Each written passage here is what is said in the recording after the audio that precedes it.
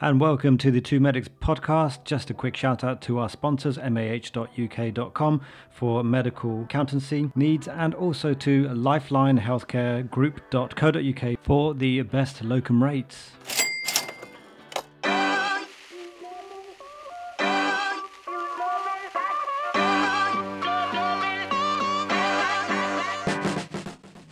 So hello and welcome to the Two Medics podcast.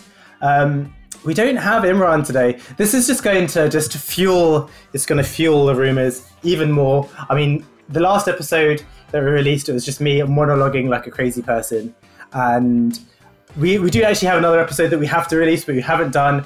But being completely honest, Imran is just knackered. Like, he's doing so many shifts. And literally right now, we're about half an hour late to start because he's asleep. And we were like messaging him and we didn't get any reply. And his wife, Rabia, replied being like, oh, he's asleep. What should he do? And I was like, oh, mate, this guy never sleeps. Let's just let him sleep. So we're doing another episode without him. But I guess that will create a sense of anticipation for our guest. So without further ado, would you like to introduce yourself?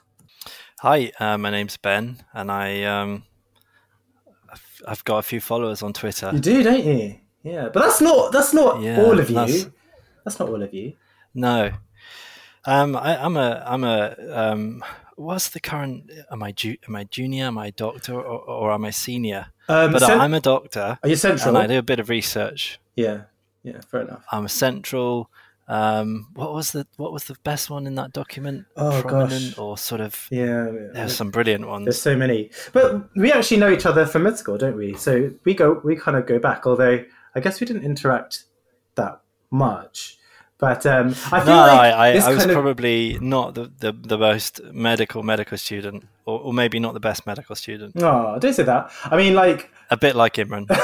Yeah, exactly. I mean, like we definitely won't be ones to talk about being the kind of archetypal amazing medical student. So your specialty is gastroenterology, but at the moment you're doing research.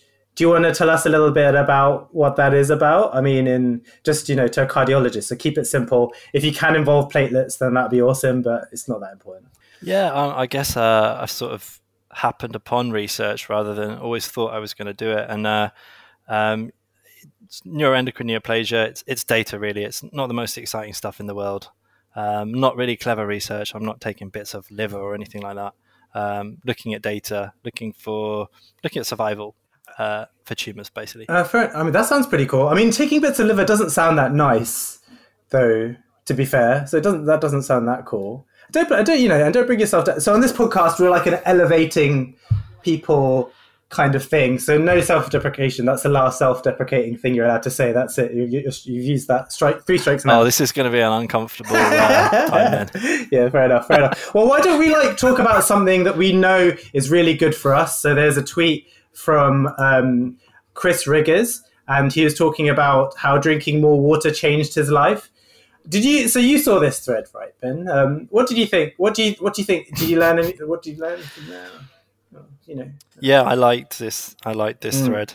It's just funny, isn't it? I mean, everyone seems to have a water bottle with them all the time nowadays. And as far as I know, if you've been drinking enough water because you're not thirsty anymore. That is true. That is true. That's what I use anyway. You use really, thirst. You just like to pee more. Yeah, fair enough. Yeah.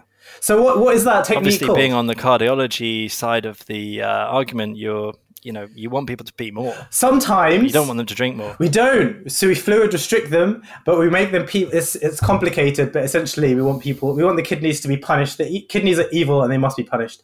But the thing is, though, I mean, I must say I'm pretty guilty of owning. I'm always buying and losing water bottles. I really like water bottles, though. I quite like kind of going on Amazon and buying funky water bottles, and then I tell people that I'm going to lose the water bottle, and usually that day I will lose the water bottle.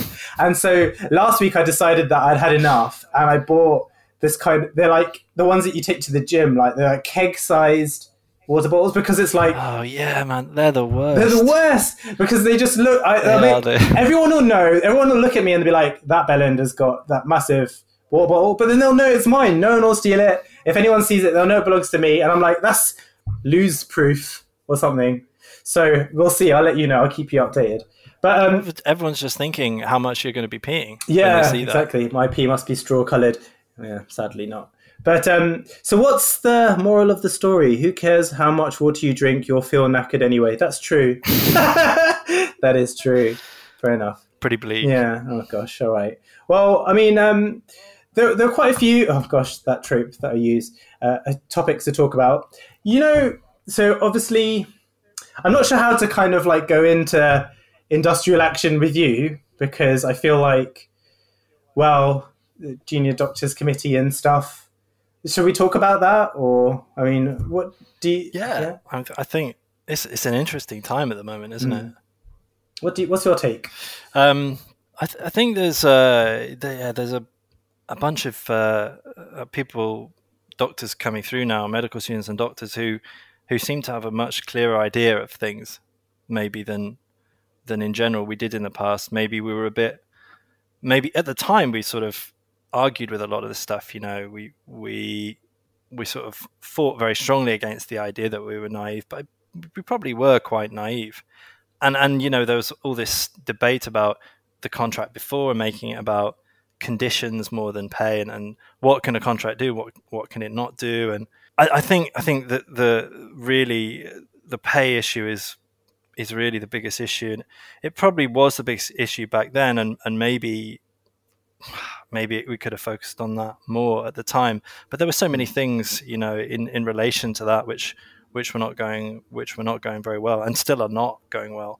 But I think the focal point now is you need to pay people more because their jobs have got harder.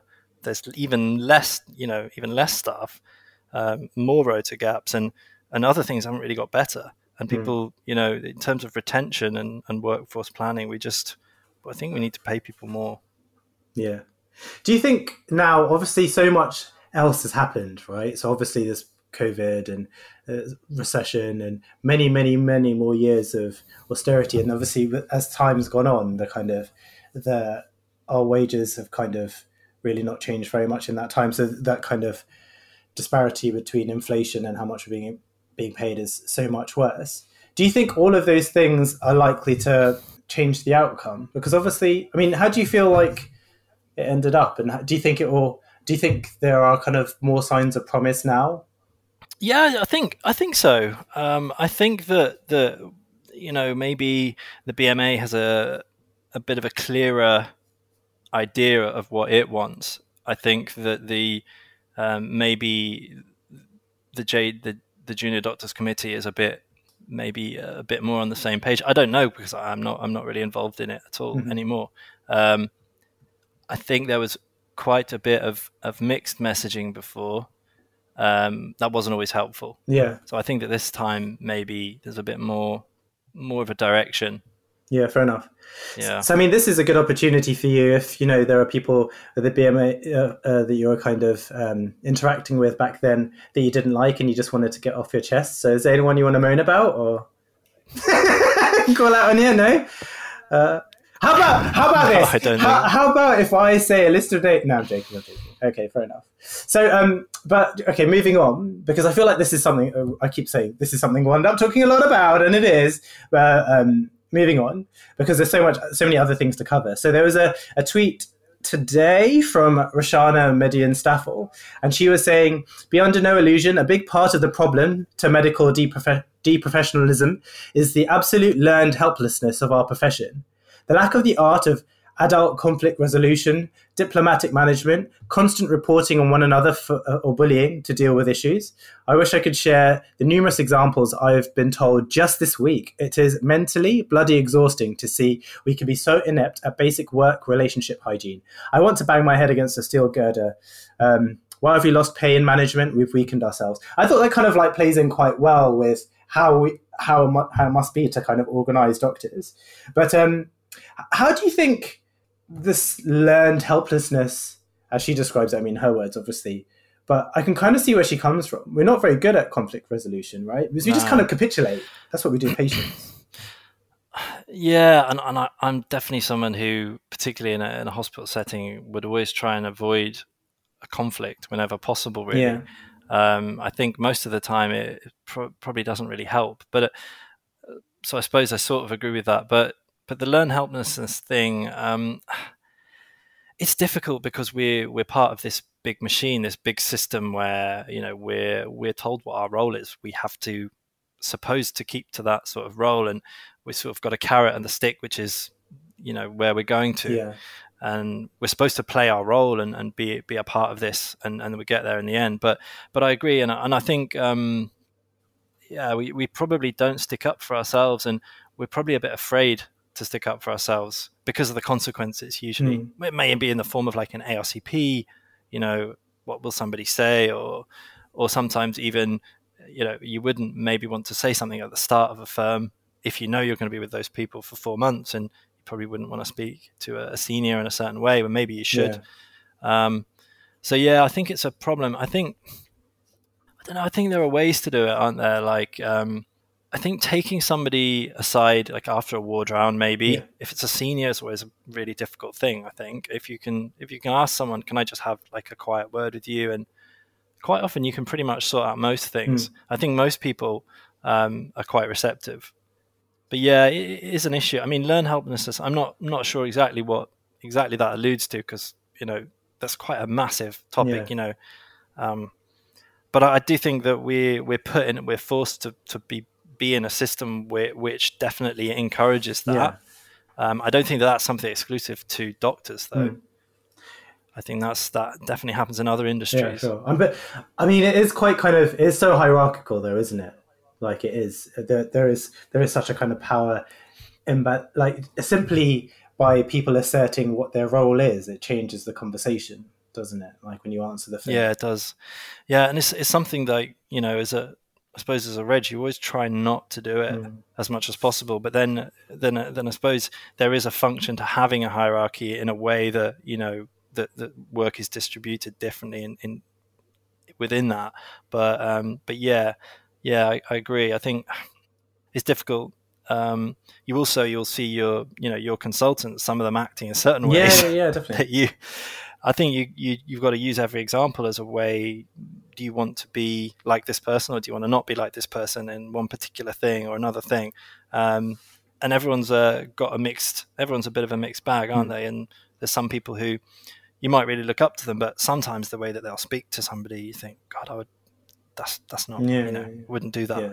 And you take on board what you want. But yeah, we are in a hierarchy, and that, I think you're right. And that is more than other professions and more than other industries. And the hierarchy probably brings out some of that. I just think it's funny though, isn't it? Because within our own little kind of ecosystem, we might just by virtue of our position or whatever, that kind of holds some power, like the medical registrar or whatever.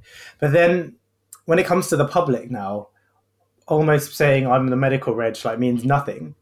So therefore, you don't have that kind of position to kind of carry weight. And I just kind of wonder, do we hang a bit on our medical personas? Absolutely, right? Because then we're outside that. Yeah, exactly. It's funny. But I got a call the other day when I was on call from it was from an ITU consultant. They didn't say who they were. So I answer the phone, hi, it's Dusha, cardiology reg. And they start with this kind of whole thing, some spiel about a patient they want me to see. And then they kind of I think they just meander off. And then they go, this is the ITU consultant, by the way. Okay. I was sitting in silence. Often I just sit there and and then you're like, oh, everything I said was a lie. Sorry. And so then I was just like, oh, hello, ITU consultant. It's just really funny. I used to work with an AMU consultant who would love to take the MedReg bleep every so often and just pretend to be the reg until a point, and then go, surprise!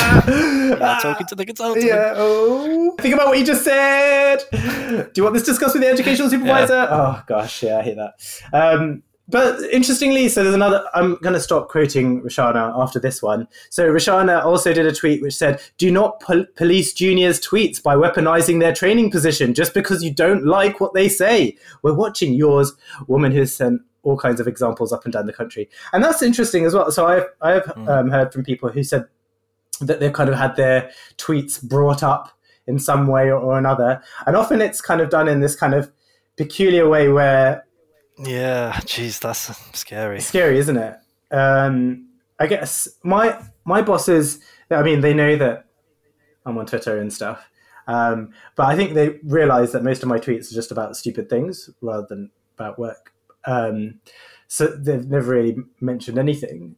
I just kind of wondered, I can imagine though how vulnerable a person might feel if like a boss just is like, oh, you tweeted this thing and it was very unprofessional. And you're like, what do you think about Yeah, that? it's oh yeah, I spent a long time kind of worrying about this actually. But I think obviously Dr. Philip Lee, I think no one can ever stick their neck out like as much as he does, or I mean he kind of tweets as if he's still just kind of tweeting to his mates, and I really respect that, and I don't have that confidence to just just pull a joke out, which is a bit and I think maybe if you're a consultant, maybe it's a bit easier, but you still don't see any other consultants tweeting like him. So but yeah, I mean, yeah, it's you wouldn't want to be sat there in the ARCP and then they pull up something and say so.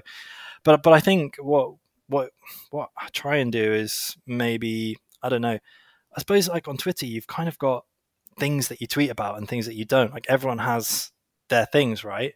And some people are a bit more, they share a bit more about themselves, and some people share a bit less, and that's kind of social media, right? It's a bit like that, and obviously Twitter is very different from Instagram, something which I, to be honest, I don't really use at all. But I mean, some of the Instagram posts that you see doctors do as well, you sort of think, I definitely wouldn't put that out there, but they're confident to do that, so fair play.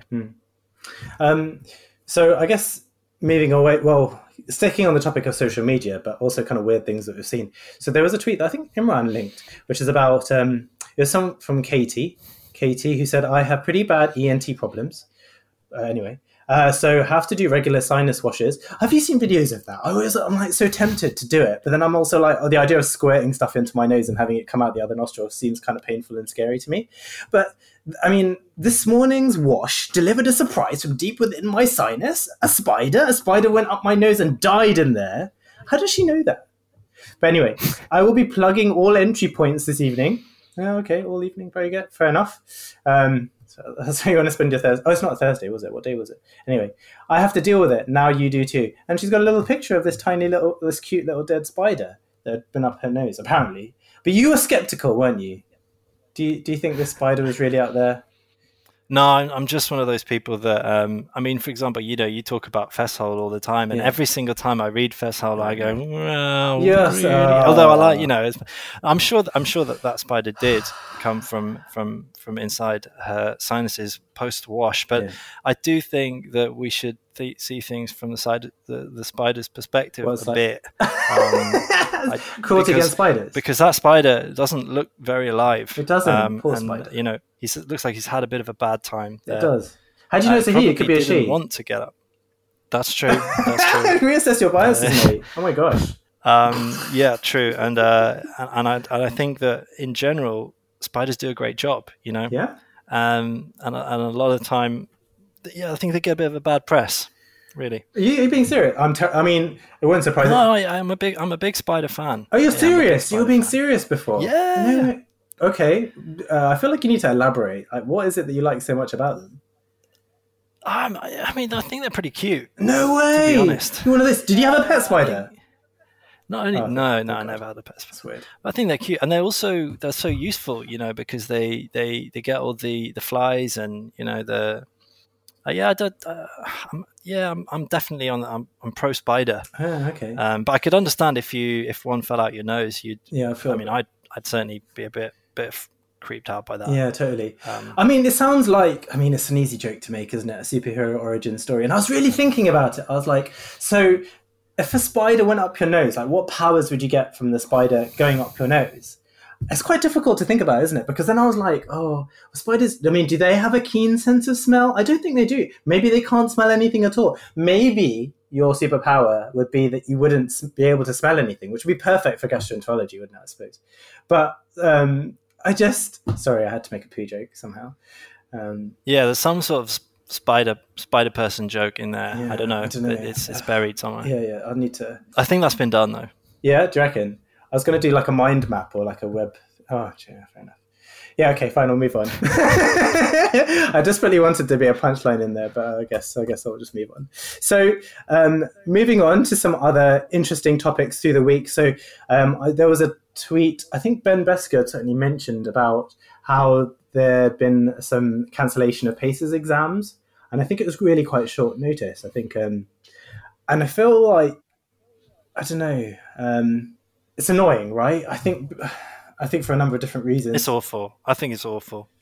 I think it's terrible. Like, I think that just really epitomizes the complete lack of respect that that to be honest, our colleges show us sometimes, and the amount of money that we pay them, and the importance of the exams. You know, like for some people, that might have been the exam which depends on, you know, whether they get a job or not. Yeah, totally. And again, you know, we get one of these trite kind of statements from a CEO just to say we're really sorry, and it's like, well, you know, it shouldn't really happen. Not if we're paying the amount of money we pay, not if it's as important as it is. I just don't think that should happen. I didn't really think that was good enough, honestly. Yeah, that I mean, think about the amount of people that so much they may not be able to. Will they be able to sit PACES again before? You know, it's if that sort of thing can happen, then it needs to be made less important to the progression of our careers. Absolutely. There's got to be more. Like, there's got to be more diets of it, and I think they've got to be a lot more kind of reasonable, or a lot more kind of willing to kind of compensate people for it. Like, whether it's along the lines of having like another date really soon after, or kind of waiving the fee, or, you know, something along those lines, because it's so. I remember like, because I don't think just refunding is enough. I really don't think that's enough. Because people build these exams up so much because we're told how important they are, because they are important for progression, for jobs, for everything. I don't think it's enough to put out a statement and say, don't worry, you're all going to be refunded, you know, reimbursed. Which is essentially what they said, isn't it? I don't know. I think more should have been done. At that point, it still should have been, and I don't know what, but yeah. I think the thing is, if it was me, that would have just been terrible. Like, I would have really messed with everything. Yeah, but you kind of really have feel to, for those guys. You have to kind of get into the zone, I think, for those kind of OSCE type things. And I remember, and so you kind of, and thinking about all the kind of swaps you have to do, because you get the date at a funny time, and so like, oh, you know, scramble to like swap on calls, get leave, and, you know, if there are other people who want to do the exam at the same time, then you're like vying with them for leave. And that's all, you know, all that conflict that brings up. And do you remember with COVID that there's the limited spaces as well? Oh yeah. So there was such a backlog, you know, and then it makes this even worse, because people are getting less attempts, and, you know, there's this pressure to, you know, try to catch up and all the rest of it. And I don't know. I think that there should be a lot more done about that. Yeah, fair enough. I mean, that's so true. Yeah, as you say, with the amount of money that is paid towards it, there should be more solutions. The big brains, you know, that are getting quite a lot of cash, they should put their big brains together and come up with some more solutions. So anyway, moving on. So there's a tweet from James Timpson. And he tweeted on the 27th of June saying, "This is a busy time of year for colleagues at Timpson to get married. So it's great to be able to give them an extra week's holiday, fully paid, £100 towards the flowers, and provide a nice car and driver to be used on the special day." And Antoinette, so at Mrs. Eleanor O'Hara, tweeted, "Cries in NHS." Yeah, cries indeed. Amazing, really. Isn't that so cool? Yeah, it's a different world, isn't it? Yeah, Timpson's. It really makes you think about what different working environments are like. I mean, I remember having to miss one of my best friend's stag because I couldn't find a swap on ICU nights for months, and I just couldn't go in the end. And it's but it's really difficult to explain that to people in other professions, maybe, and things like this. But it's. God, cries in NHS, definitely. Yeah, absolutely. So we were talking, though, weren't we? Shall we talk about the kind of creep of kind of commercialization within the NHS?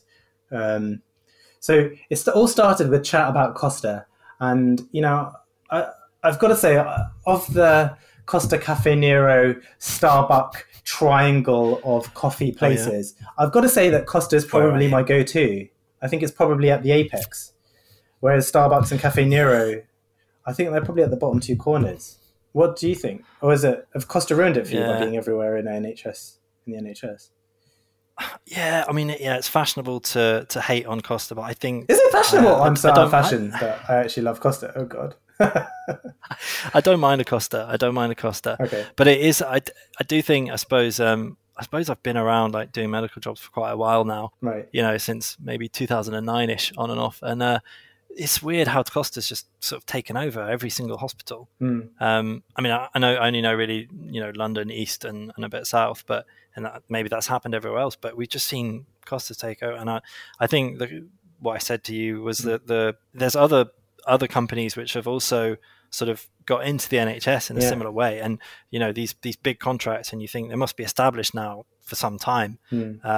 Costa, whether they pay or whether they don't pay to be a part of each hospital, or whether they just take the profits or what. I mean, but it's weird. It's that kind of commercialization.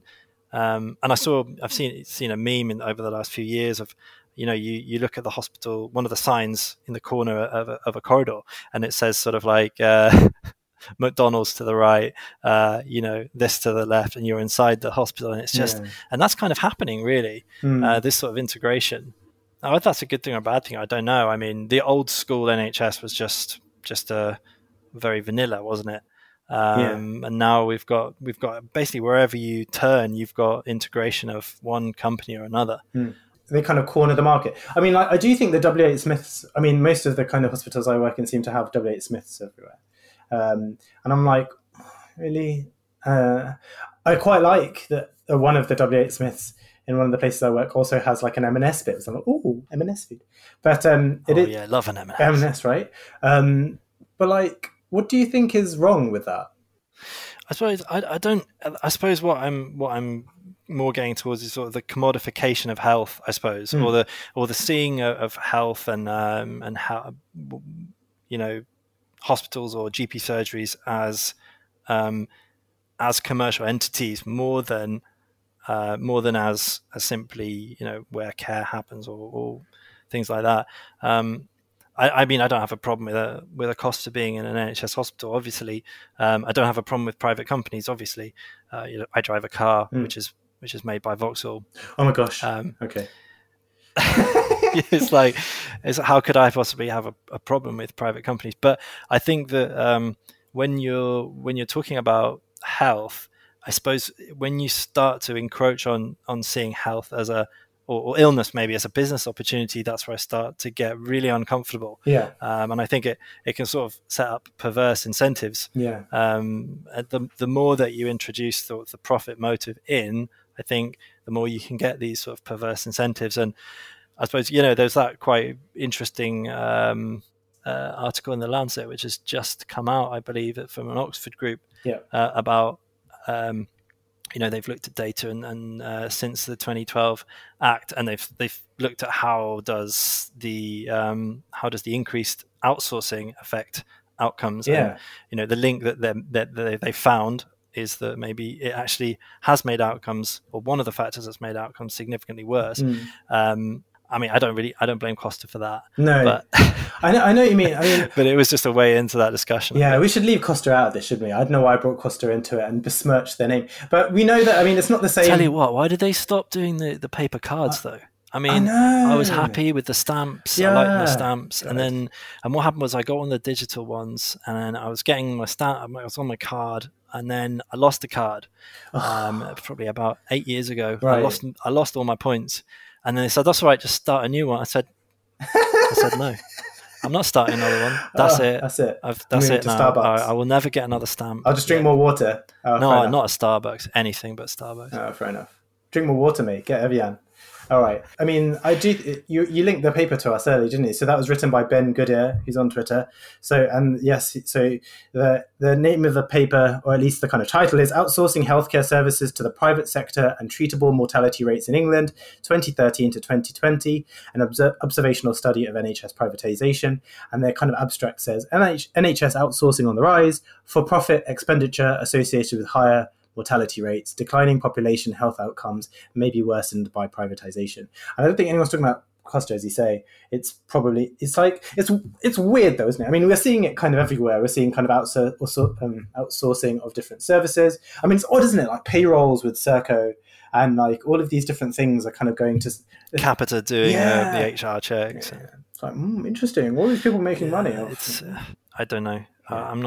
I'm not clever enough to know the solution, but I think that the solution can't just be outsource all the things all the time. No. That doesn't really seem to make sense. And clearly, there's going to be much more money wasted if you're doing that, because then you're bringing in more where there has to be a profit margin. So yeah, to me, it doesn't seem like the most sense.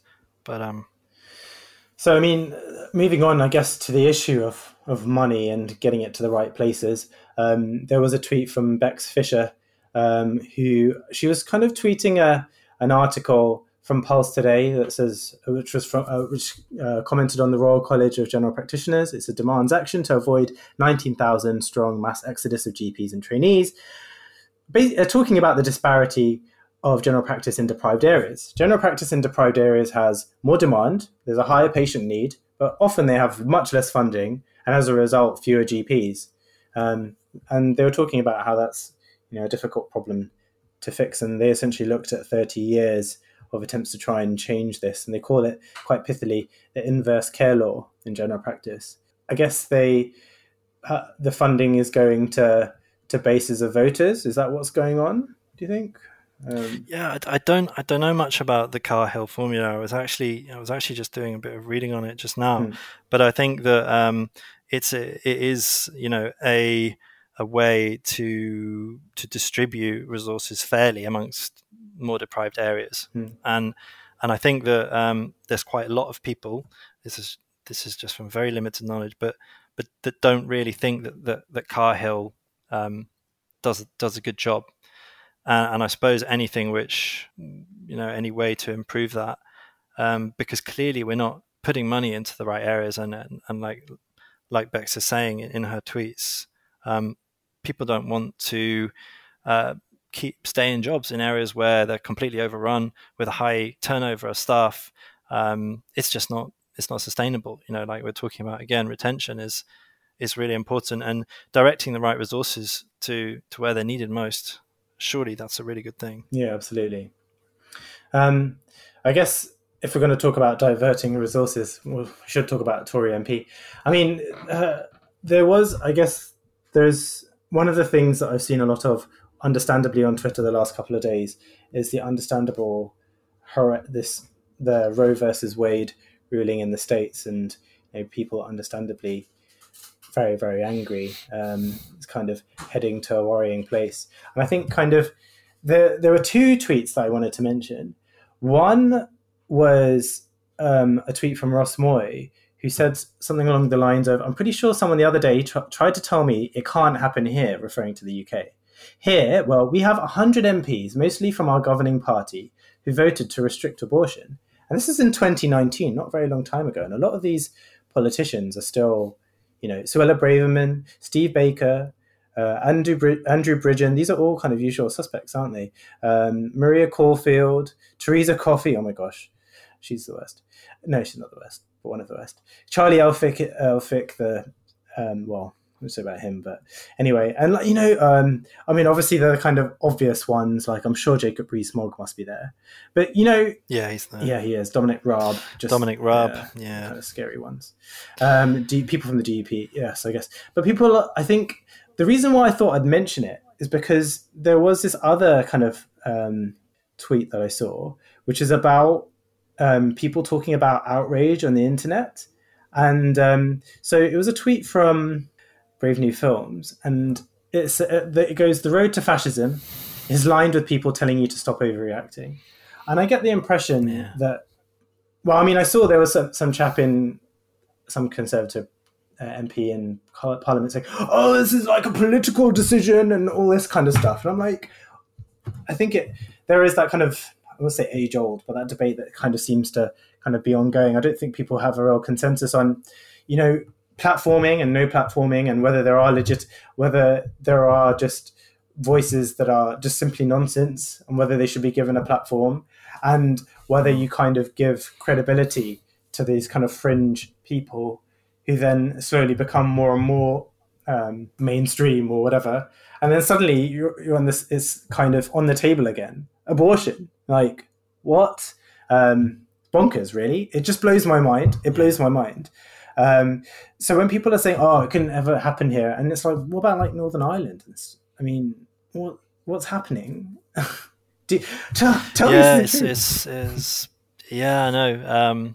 I couldn't believe it either, and again, but we think it couldn't happen here, but these things, America's not so far away, and not so far away from us, and I think a lot of the time with those, the first tweet you were talking about with overreacting and stuff, I don't think you can overreact to something like this, and even though we're obviously quite far away geographically from America, we're not that far away from them as a society, and I think the time to speak out in favor of abortion rights would be now. I don't think you could really overreact about that. And the thing, the road to fascism. I mean, if you were to talk to Germans or Italians or Japanese, who at some points when fascism was growing, there was a time when people would have been told that they were overreacting, that they shouldn't. And I suppose even in recent memory, I mean, look at the storming of the Capitol, right? You had a bunch of, supposed quite fringe people, but there was a leader who encouraged that and built that movement as well, and was even trying to storm the Capitol. And, someone was killed, but more people could have been killed. So I just think, that there's a lot of overblown stuff about, for example, fascism that you'll see in Twitter debates or Facebook debates. Okay, but actually, there are steps towards this sort of thing. But I think some of these things, like the Roe versus Wade, I don't know how to take it too much, because it's just so depressing and it's so bad that you almost you think about it and you absorb it, and maybe you do what you can do and you talk to people and you try and change their mind, and but it's pretty awful. It's the pits, really. Yeah, absolutely. So there was kind of there are two, because obviously I'm conscious of the fact there are two men talking about it, right? But I feel like everyone needs to kind of talk about it in a sense that we all kind of think that abortion is healthcare, and so we need to kind of be as vocal about that as possible, because these fringe people are, seem to be the ones that are kind of shouting the loudest. I saw this really good reply that said, "Every time the abortion discussion comes up, I like to point out this quote by Dave Barnett, a traditional Christian pastor. The unborn are a convenient group of people to advocate for. They never make demands of you. They are morally uncomplicated. Unlike the incarcerated, addicted, or the chronically poor, they don't resent your condescension or complain that you are not politically correct. Unlike widows, they don't ask you to question patriarchy. Unlike orphans, they don't need money, education, or childcare. Unlike aliens, they don't bring that racial, cultural, and religious baggage that you dislike. They allow you to feel good about yourself without any work at creating or maintaining relationships. And when they are born, you can forget about them because they cease to be unborn. It's almost if by being born, they have died to you. You can love the unborn and advocate for them without substantially challenging your own wealth, power, or privilege, without reimagining social structures, apologizing, or making reparations to anyone. They are, in short, the perfect people to love if you want to claim you love Jesus, but actually dislike people who breathe. Prisoners, immigrants, the sick, the poor, widows, orphans, all the groups that are specifically mentioned in the Bible, they all get thrown under the bus for the unborn." And I think that it just really sums up for me the hypocrisy in the people who are kind of trying to push this opposite agenda. They just want to control women, and they're just using, the unborn as an excuse. but there's just like reading out stuff. But there is this other tweet, on Instagram from Jacinda Ardern, who said, "Here in New Zealand, we recently legislated to decriminalise abortion and treat it as health rather than a criminal issue. That change was grounded in the fundamental belief that it's a woman's right to choose. People are absolutely entitled to have deeply held convictions on this issue, but those personal beliefs should never rob another from making their own decisions. To see that principle now lost in the United States feels like a loss for women everywhere. When there are so many issues to tackle, so many challenges that face women and girls, we need progress, not to fight the same fights and move backwards." That's exactly how it feels, right? Moving backwards. Yeah, and that's Jacinta Ardern and being posted by Professor Devi Sridhar, the legend. So yeah, could not really say any better than that. No, absolutely. Hard to know where to kind of move on from that. I wonder, I mean, there was a tweet from Icona Rights, and I think it kind of sums up a feeling, which is, are you burned out, or are you having a reasonable reaction to a never-ending barrage of bad news, which you can do very little about? Yeah, I know, and it's the doom scrolling thing, isn't it? And there's an account on Twitter which is I think it's called Eternal Screaming or something, right? And every single tweet is just a scream, like and it does one per hour. And so if you follow that account on Twitter, you'll be doom scrolling, and then every few tweets, every so often during the day, you'll just see a long scream. Yeah.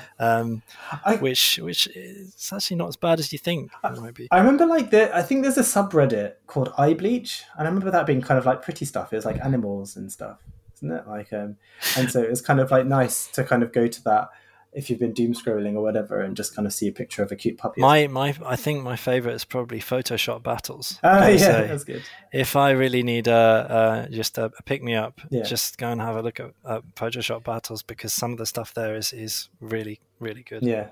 Well, one account that I really like, at @_GARMC. So he's a liaison psychiatry specialty doctor, and he was talking about taking a break. So kind of every July, he kind of puts the phone down, and he says, "I plan to take July off Twitter again. I mostly enjoy it on here, but I can get sucked in. The worst bit is definitely the anti-psychiatry hate." I've seen a bit of that. The worst bit is definitely the anti-psychiatry hate. Sorry. "This isn't a pity party invitation, but a tweet I will pin, because I sometimes get concerned DMs when I disappear." Yeah, fair enough. He's a good guy. Do you kind of restrict the amount of time that you're on the phone and social media? Or how do you manage it? Yeah, I try. I think in the past I've not always been very good at that. I think I'm better at it now, a bit. Although my fiance might not agree with that.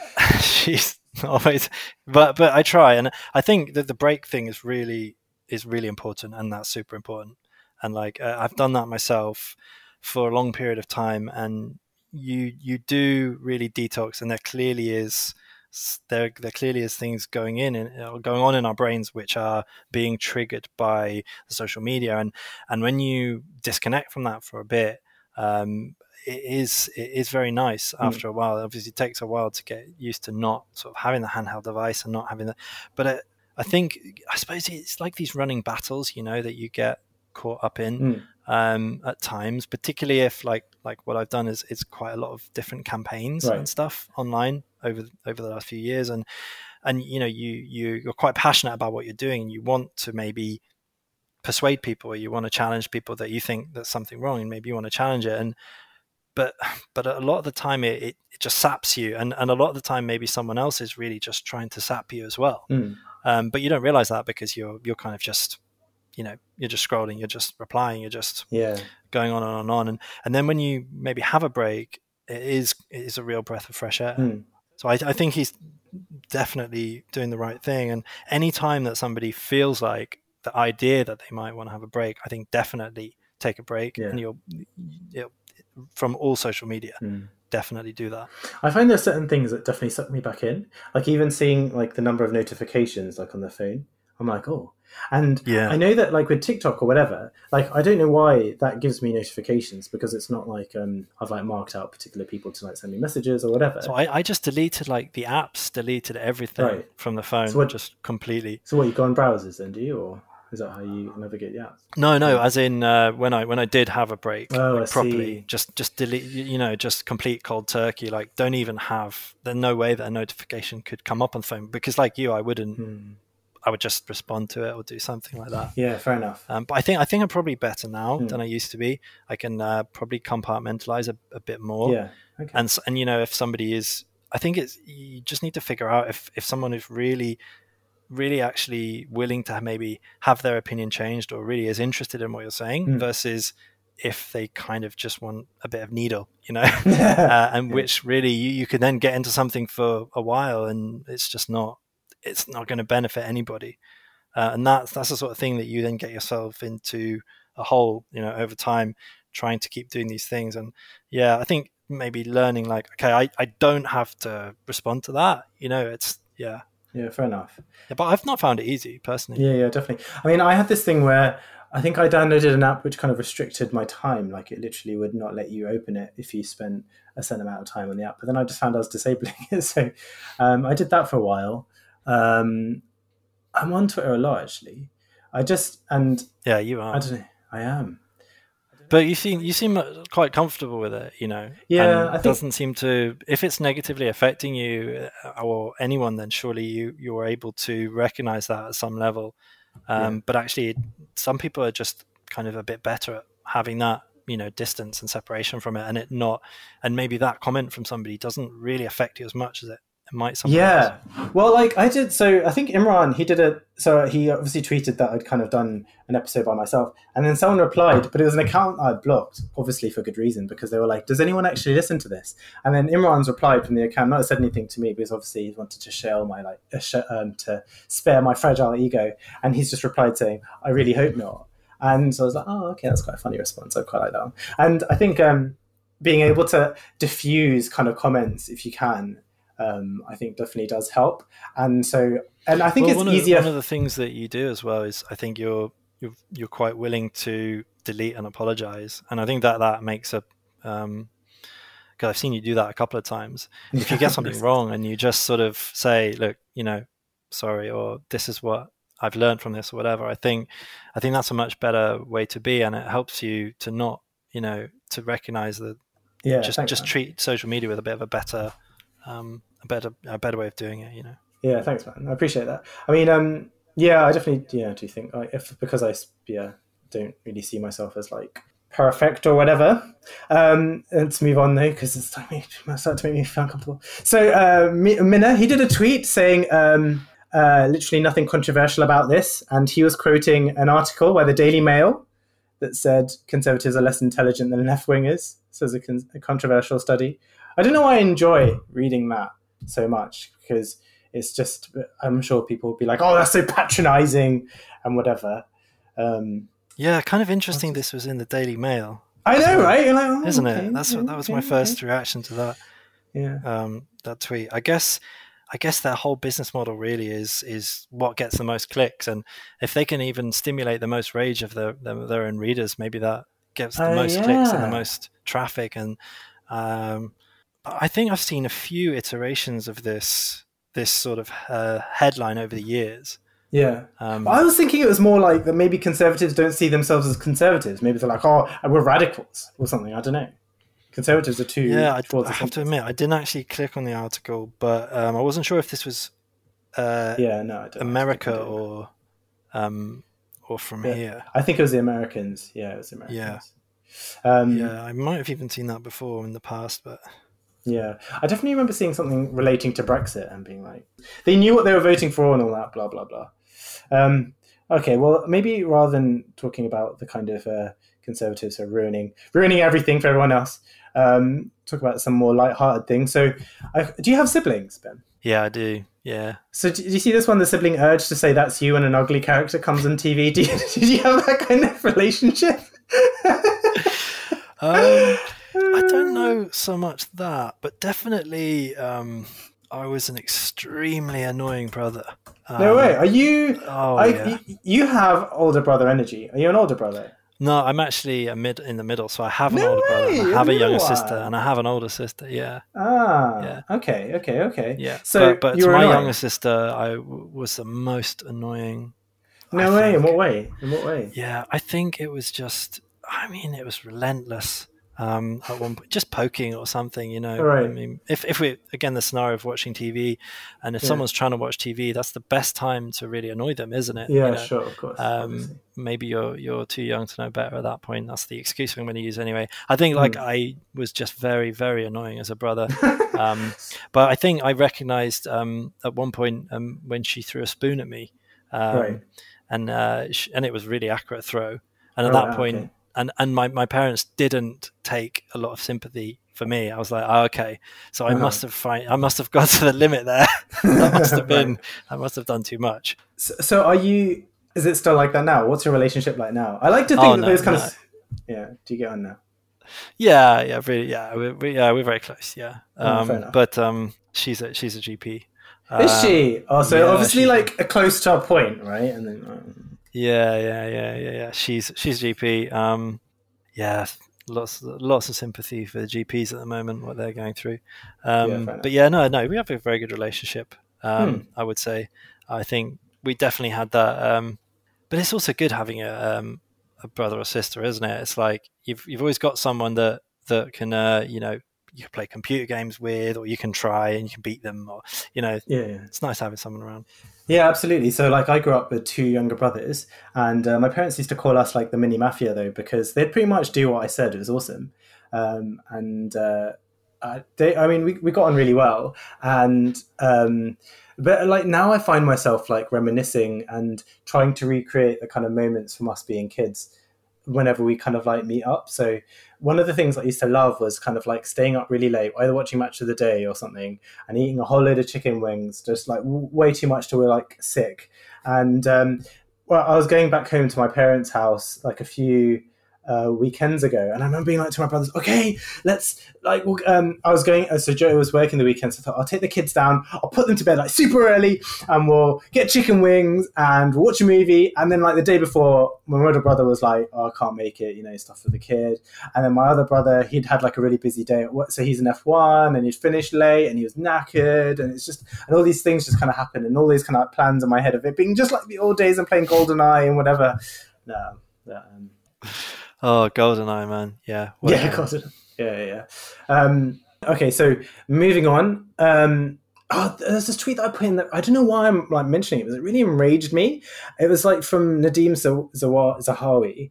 He's an absolute, the kind of person who'd sue for a tiny podcast, and maybe I won't say anything. He's just an absolute blank, fill in the blanks, however you like.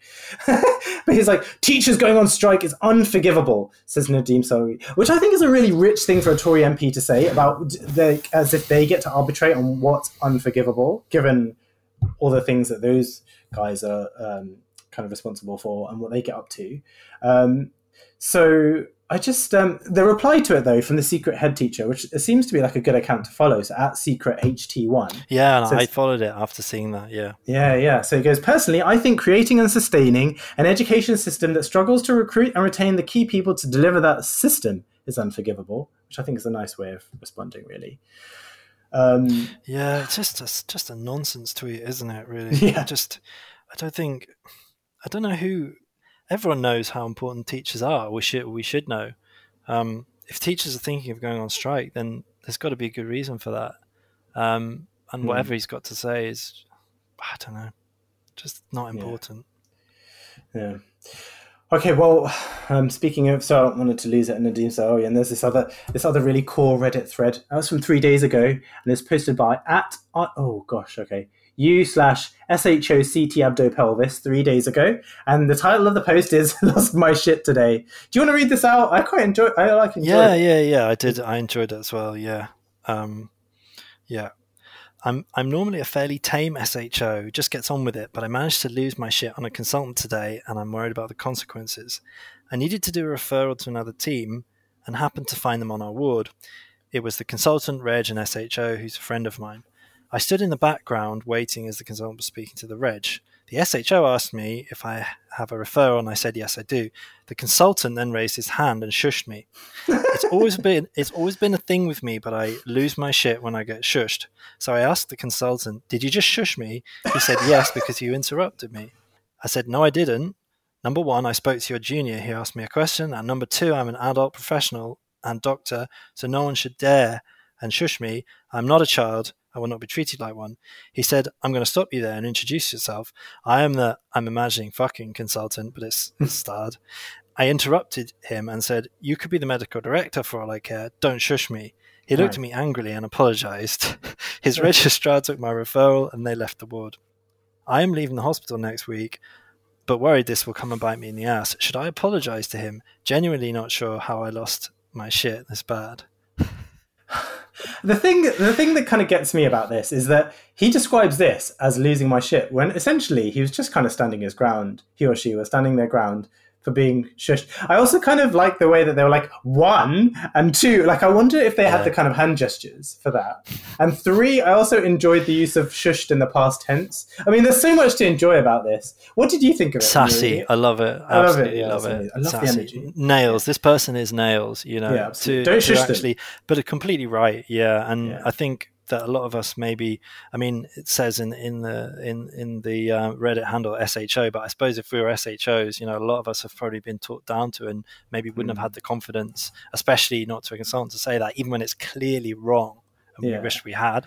So I think, and but I also get the tone at the end is that I suppose there have been times maybe when you have spoken back to somebody and it's justified, but you still are shitting yourself afterwards because there may be somebody who wants to say something bad behind your back, or maybe something.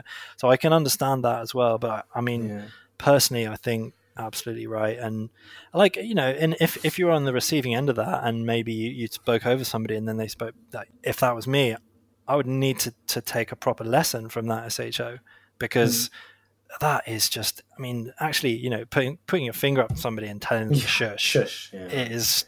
Oh man, I can understand why that person saw red there. But actually seeing red, but then actually going through that in a kind of a reasonable way, that's very commendable, you know, because I think they're absolutely right. Do what they did. Imagine shushing. I mean, like, I don't even shush my kids. Like, it's just a bit weird. Who shushes anyway? Like, unless you're like in the cinema and you're watching a movie. And you don't, so then maybe you shush people because you want to watch the movie, and it's like ridiculous. So I could understand, like, maybe if you said to your 5-year-old or 4-year-old because they were annoying their brother or sister and they're just going on and on, you might say shush, but never in any kind of adult working environment do you ever do that. Yeah, I don't think I ever really shush Lils. I just think the shushing thing is just, it's devoid of any kind of explanation or anything. So it's just like, it's just a kind of weird noise that you make, and it just seems really bizarre. So, and yeah, you're right. Like, it's acceptable to a 5-year-old, but like, can you imagine if else, someone shushed you? Mate, I would see red. I would be going points 1, 2, 3, 4, subclause A, B, C. I'd be. But the thing is that this person had points 1 and 2, and whenever people go 1, 2, I'm like, no, you can't start having 1 and 2 and not have 3. If you've only got 2 points, then you should just say this and that. That's a good point. I was reading that. I was like, hang on, where's 3? Where's 3? Yeah. Well, that's probably what the consultant was thinking as well. This person is the master. You know? Yeah, that fooled me. I was waiting for 3. I was just on the edge of my waste bin, and number crazy. 3 is you apologizing to me. Yeah, absolutely.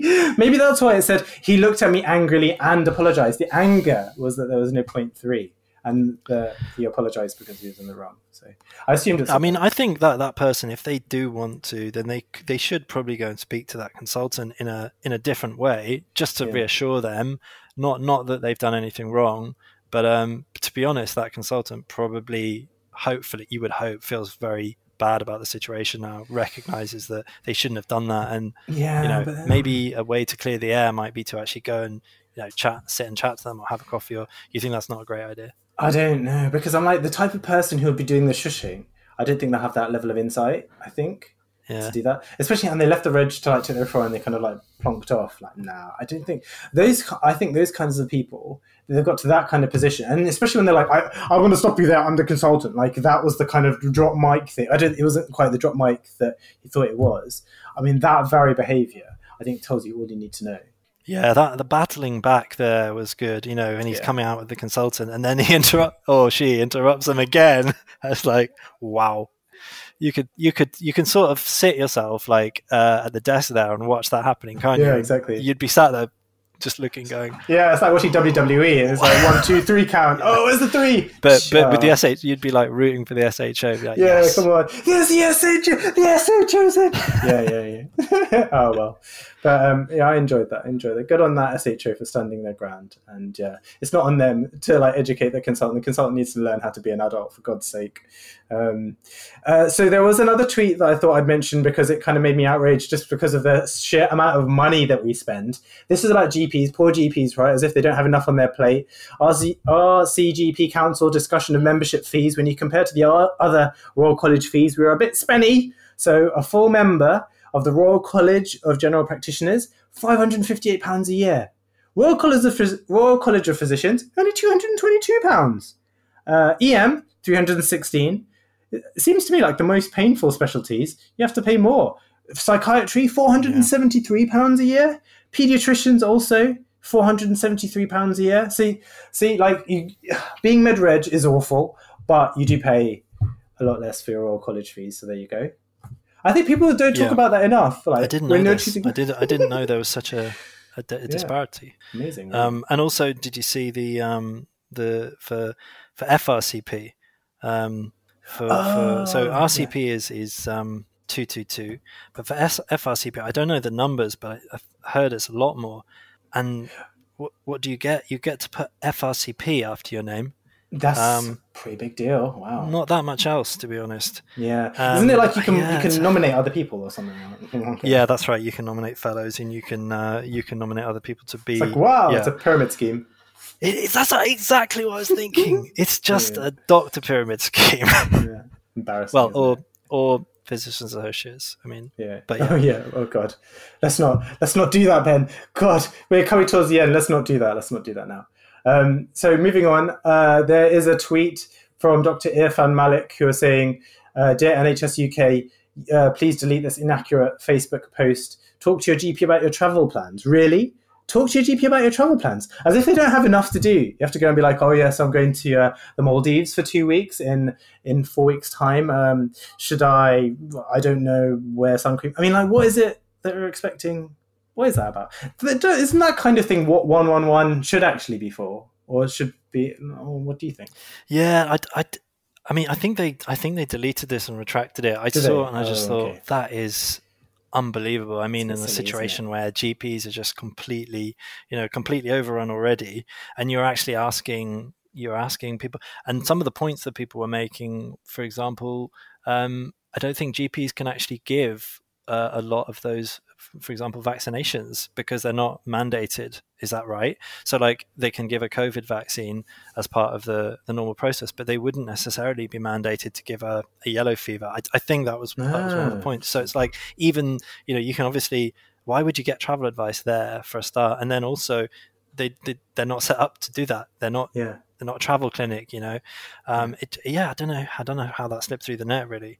It's just kind of small words they use, isn't it, to make them sound like they've got it together when they don't. They're like, "Oh yeah, this is what you should do," but it's like, no infrastructure. But these are just a series of words that make it sound like I know what I'm doing, when actually it's just more, because they don't actually have to face the patient who's then going to their GP and like, well, this is what I've been told to do, and why have I been told to do that? And anyway, life is difficult enough for GPs without one more thing. Yeah, exactly. Everyone going on holiday. Yeah. The Maldives, get some advice. So we're coming up towards the end. There are a few tweets that I wanted to put in that I thought were kind of lighthearted and nice to end with. So there was a Fesshole one. Did you see that one? Yeah, I saw that. Do you like it? I did. Yeah, do you want to read that one out? The energy. Yeah, I did. I always get that thing. You don't believe it. You don't believe it. No, I do. I know that. I'm sure that probably is. But really, like, do people really? What, shall I read it out? Yeah, do it. It's not. I have a small car. In busy car parks, I like to park it in between two big cars, so it's hidden away and makes other drivers think there's an empty space until they get near enough to park in it. I mean, there are people that like this in my hospital car park. I know right. That. So I do wonder if this one is true. Do you think people really do that? Well, you know what? I believe it, because there's just so many horrible people out there. And like, I remember once, like, I was driving along with my brother, and someone had like fallen in the middle of the road, and I remember like stopping my car and like getting out. My brother was I probably was like maybe like an F1 or an F2, and my brother was probably still at school, and I remember like going out to see if this person was okay, and they were like fine, I think. And but I remember my brother pressing on the horn because this like traffic warden was like, I'm like, "Mah," and stuff, and I'm like, mate, can you not literally see like what I'm doing? And he's like, it doesn't matter, you're not allowed to stop here. And I'm like, there's some people who are just like malicious freaks or whatever, or like jobs worths, and I'm just like, so that I just honestly, I do think there must be people like that. There must be, who just kind of get Actually, off. a funny thing happened to me in the car park the other day. Actually, it was a non-specified time period Right. in the past, and I parked. Well, there was okay. I've got a fairly small car, got a Corsa, right? I think I can get in a fairly nestle in a, you know, and there was somebody on one side of me who was a big 4x4, right? And I think I got in. I think I left enough space, you know. Right. I mean, but sometimes you just need to get a parking space. Yeah, sure. And so I think, I mean, because they didn't leave much space. But the person because I'd kind of parked, then somebody was coming back from their night shift and I was going in the day. They didn't realize that I was still in the car, so they saw from a distance. They started throwing their hands up in the air and effing and blinding and like, what's this? You know what? And then I sort of got out of the car and went, oh. And I was like, yeah, hi mate. Is that all right? And they were like, yeah, that's absolutely fine. I'll just go in the other side and go across. And well, there's not much I can do. Like, that person's had. It's the most awkward thing ever. Oh, fair enough. At least they didn't double down, and at least they kind of realised that kind of crazy behaviour or the ultimate, the most heinous thing you can do, which is write a note and put it underneath someone's windscreen wiper, which is the highest level of, Yeah, like that's completely uncalled for. That's absolute savagery right there. I quite like. Well, my wife is always asking me to put petrol in our car with her bank card. I apply my own fuel tax. I'm only putting £18 in, spending the other £2 on sweets. I think that's fair enough. I think you've got to. I definitely employ something called a dad tax, where if I ever get Joe a drink, I have to have a sip. Yeah, I think that's one of the benefits, right? I mean, I wouldn't know, but I think that, and you know, peanut butter on toast. There's always going to be a certain amount of the peanut butter on toast, which is going to be yours. Yeah, yeah, absolutely. Sorry, I just found one. There are two in quick succession that are pretty. This one's a bad one actually. So this is I don't really want to read the doctor one actually. There's a doctor one. It's not very nice, so I won't read that because I don't encourage that kind of behaviour. There's one here that's so gross. I use the little metal thingy Apple gives you for getting the SIM card out of the phone.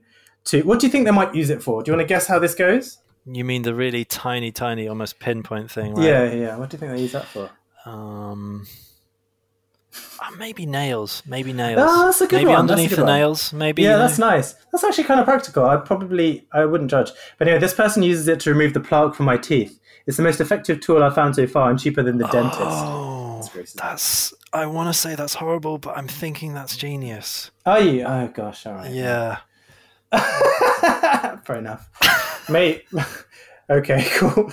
By the way, have you know that thing with dentists where I think dentists will always find a bit that bleeds when they're jabbing away. They will always find one bit. They'll always find one bit that bleeds. And they'll tell you you've not done enough. Yeah, absolutely. I hate it. Although I haven't been to the dentist in so long, I'm like scared of going back because they'll be like, I'm sorry, this all has to come out. And I'll be like, oh no. All of it? Yes, all of it. I'm afraid. Your whole jaw. And have you been using the interdental brushes? Oh yeah. Oh yeah, absolutely. Yes, sir. Yeah. Please, just don't charge me so much. So we're coming up to time. I just wanted to mention one last tweet, which was from Ariane Beeston. Oh, her name's Beeston. Anyway, that'll be relevant in a second. Shout out to the preschool ballerina who said she didn't want to be a swan today. She wanted to be a bee. So we all did Bee Lake instead. I loved that. It's a bit of a positive note. Ben, thank you so much for coming on. Do you want to impart any wisdom to anyone, like the one or two people who might be listening? No, I don't have wisdom. You have loads of wisdom. I don't have any. 44,000 people follow you, by the way. I was looking the other day. Like, what are they following you for then? Yeah, I don't know. It's for the wiseness. It's for the wisdom. Wisdom. No, I genuinely don't know. But I just don't be too hard on yourself. That would be my. Yeah, no, that's nice. That would be my advice. It's true. People are too hard on themselves. That is nice. I think especially medical professionals. Yeah, absolutely. Yeah, be kind to yourself first. Yeah, I like it. Cool. Well, thank you so much for coming on. It's been awesome. The time has gone, so it's like we're actually gone over. It's awesome. So sorry, Imran. Sorry, guys who are kind of listening out for Imran. It's 2 weeks without the Lasker water, but he'll be there next week probably. Yeah, thank you so much for listening and your feedback and stuff. Please retweet us and subscribe to our channel. We don't have a channel, but I don't know. These are words I feel like I have to say.